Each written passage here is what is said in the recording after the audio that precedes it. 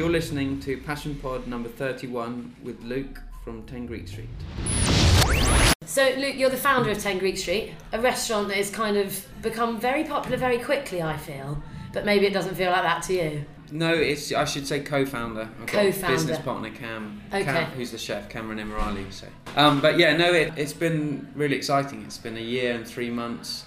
It doesn't feel like that. It feels about a couple of weeks. It's flown by, and we weren't expecting to open and be full, but I don't think either of us had ever worked in Soho, and it really is such a foodie hub now. There's so many like-minded and interested people that you open something in this area and people are so inquisitive. It's like that. I've worked in other restaurants further out of the centre of London, and it takes a few weeks to kind of become known, and that's quite nice when you open your restaurant because it gives you time to breathe and to work out all your kinks. And we had reviewers in on the second day, and then they came in every day for the next 5 days in a row. We hadn't done much PR, and we'd just kind of done a bit of social media twittering and stuff, and obviously friends in the industry, and so they were interesting parties. But it, as I say, I think if you just open centrally, but I was really surprised how quickly. But it was great. Yeah, I was going to say, it's brilliant. As stressful as that is. I'm not dissing it. It's brilliant. You're just off to hit the ground running. It's one way to learn, I guess. My blood pressure was at about a dangerously high level. So take me back a bit, Luke. What were you doing before? Have you always been involved in this sort of industry, or what's your background? My background is I left uni, did a master's. What were you studying at uni? Anything food related? No.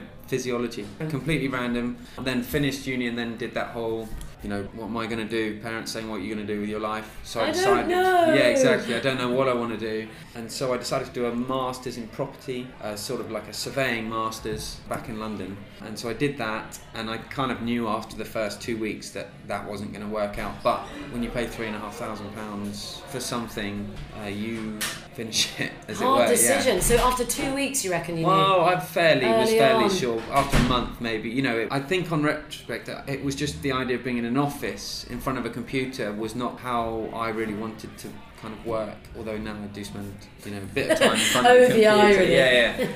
Yeah. And then restaurants and food and wine and everything had just always been a real passion. So in the back of my mind, that was always kind of there. I didn't want to be a chef.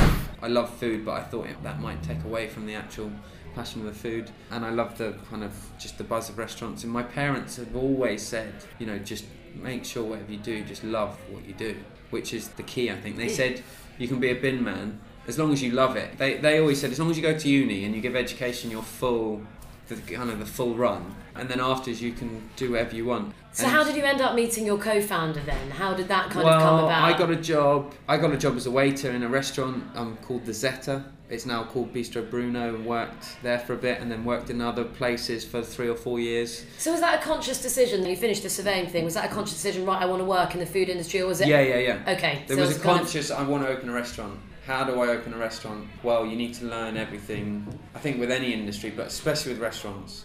There's a number of restaurants open, and a number of people who you speak to, and then you go, "Have you ever worked in a restaurant?" And they go, "No." And you're like, well, you're trying to open a restaurant. It's a weird thing. Yeah. Anyway, so I got a job as a waiter in a restaurant, worked there for a bit, and then I left, and I was going to set up a restaurant with someone else, and it fell through. And then I got a job at a wine company, importing wines. Funny how those things kind of happen by. Yeah. It was almost the day that Lehman Brothers went tits up. So I suddenly went, actually, this might not be, I might just need to give this a few years just to see what happens. It might have been a good time to open, you never know, but it just kind of worked out that way. And a wine company that I'd worked with, who are a wine importer, had approached me anyway and said, do you want to come and work for us? And it was quite a good opportune moment. And I worked for them for 4 years. And actually working for a supplier to restaurants, you learn masses, because you get to, I looked after 90 different businesses, mainly restaurants, but some wine shops, some, events companies, things like that. And you just, when you're a supplier, you're working with that restaurant, you get to see how their business works, and you meet loads of people, and sort of osmosis. I mean, so much to be soaked up through a process like that, and just connections, and seeing how they're successful and also how they're not successful. So you get to see a lot of business models. So that was great. And one of the restaurants that we supplied was called the Whopping Project, and my business partner Cam was the head chef there. They have a 100% Australian wine list, and the company I work for is called Liberty Wines, and a big Australian importer.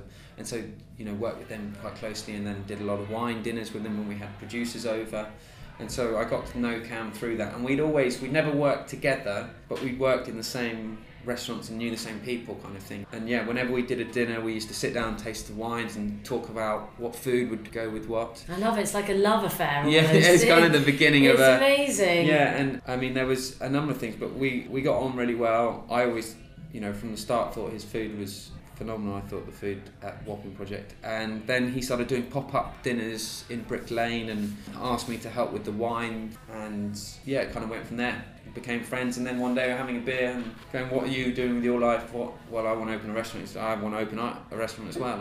And the important thing, if you're going into partnership, I think I'd always envisage going into partnership with a chef if I was going to open a restaurant. I think it's really important, that balance between the kitchen and the floor. Why is that? Why is that so important? Well, I don't think there are successful restaurants that don't have that, but it just keeps the balance between... You have your own sort of patch almost. Yeah, but you're very much working together. You don't... If I just had 10 Greek Street and I'd hired a head chef, as much as that head chef might be passionate and work for it, it's not his.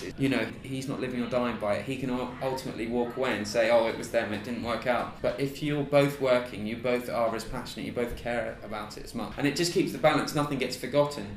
I look after the floor, the wine, the beverage, the kind of business side, and Cam looks after the kitchen and the food and all of that side. And obviously we have input into each other's side. Often you go to restaurants that either it's the chef who's the patron, and then you're thinking, well, the food's great and everything, but the service is kind of lacks it down. Or sometimes the other way around, where it's the people who own it and run it are front of house, and then you think, well, the kitchen lets it down.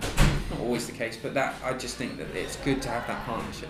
Quite hard to find somebody, though, that you can connect with. Massively, yeah. On a level enough to sort of entrust them to the other half, almost. Yeah. And that's what had happened with me a few years before when I'd left to open the restaurant. And then I actually sat down with the guy who I was doing it with, who I got along with very well, and we were kind of mates. But then you started saying, I think we should do this, and he's like, well, I want to do this. And you sort of almost know straight away. Just on a completely different, he wants Michelin star tablecloths and foams and something very upmarket, which is great, but just not what I want to do. I wanted to do a very relaxed, very casual, informal place that does, hopefully really amazing food and really good wine, and it's not expensive. I think that's, what we're trying to achieve. Which is also quite an interesting combo in this area of town as well. Yeah. Going back to what you were saying at the beginning about the location.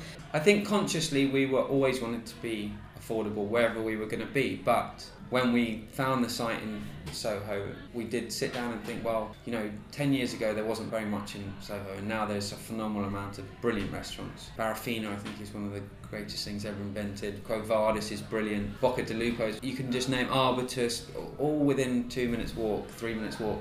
But then if you do go out, you're looking at, say, 50, 60, 70 pounds a head, which I know my friends who aren't, I spend my spare money on restaurants because that's my hobby and going out, but a lot of my friends who are in other professions, they can't afford to be going out and doing that. So we kind of wanted to make it a little bit more affordable for people of our younger generation, and hopefully, to get people who don't necessarily know much about wine but are enthusiastic to have access to better wines and to eat, really good food and it not break the budget. And in being quite a low-key, informal environment. And by making the environment quite low-key and low maintenance, low overheads, it means that you hopefully, touch wood, if your business model works, your markups don't have to be as high because you're not paying as larger rents, as larger day-to-day running costs, etc. It's a formula that's very popular at the moment, isn't it? Yes, and look at Russell Norman, who started Polpo, who's phenomenally successful, and he very much pioneered that. And that's kind of, the formula is supposed to having,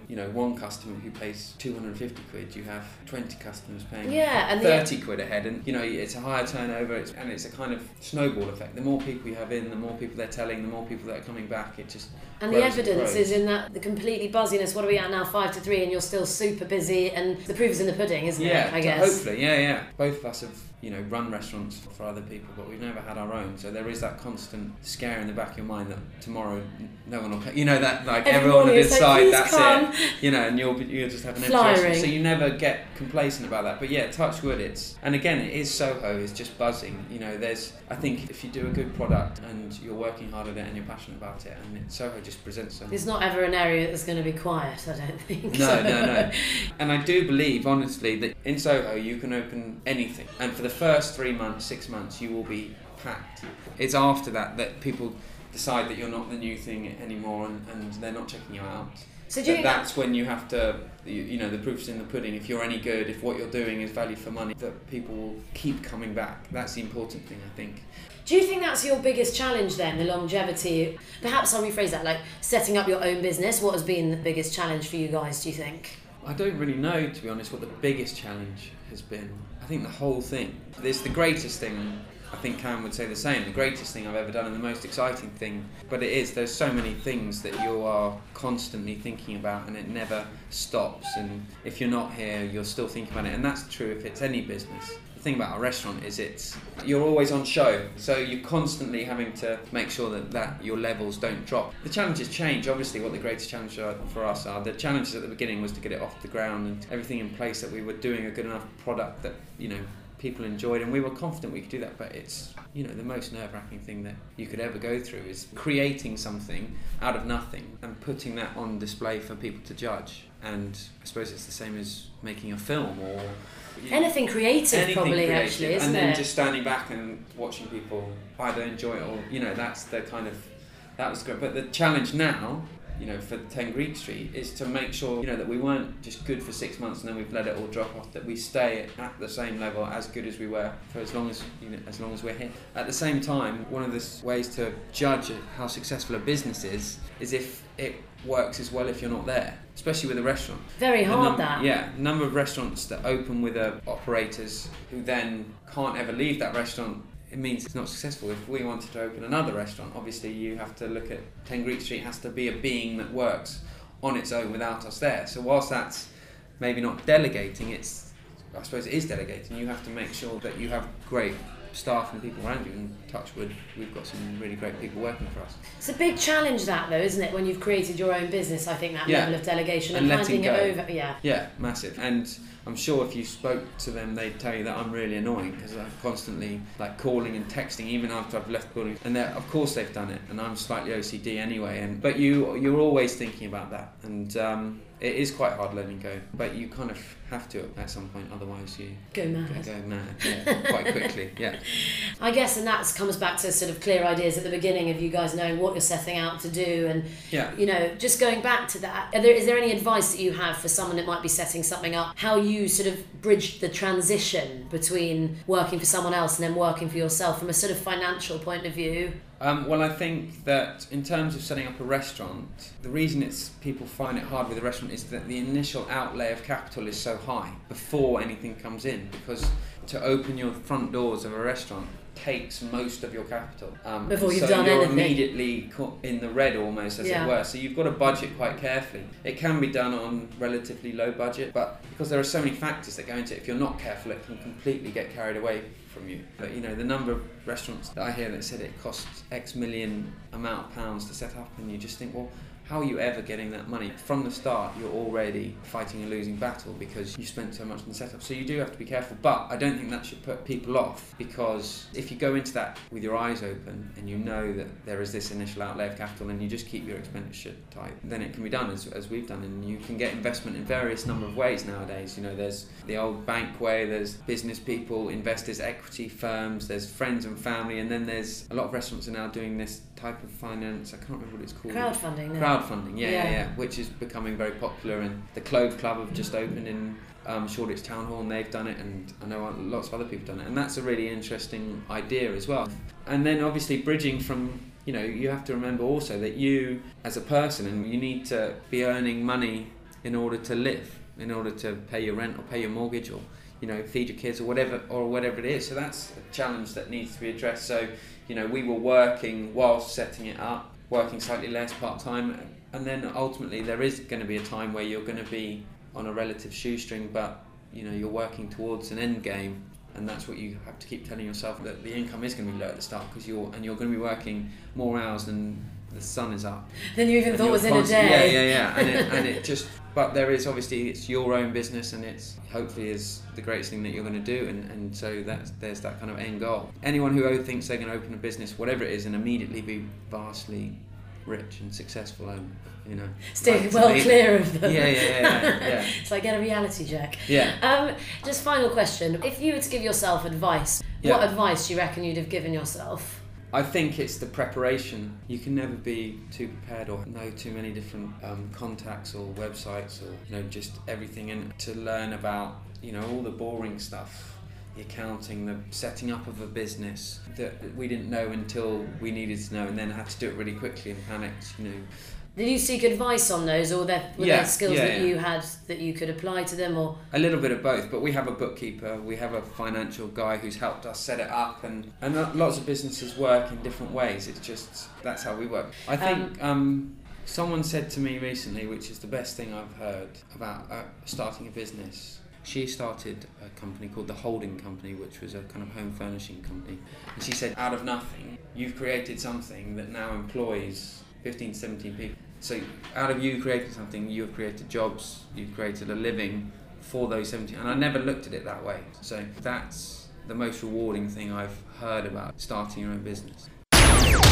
You've been listening to Passion Pod number 31 with Luke from 10 Greek Street.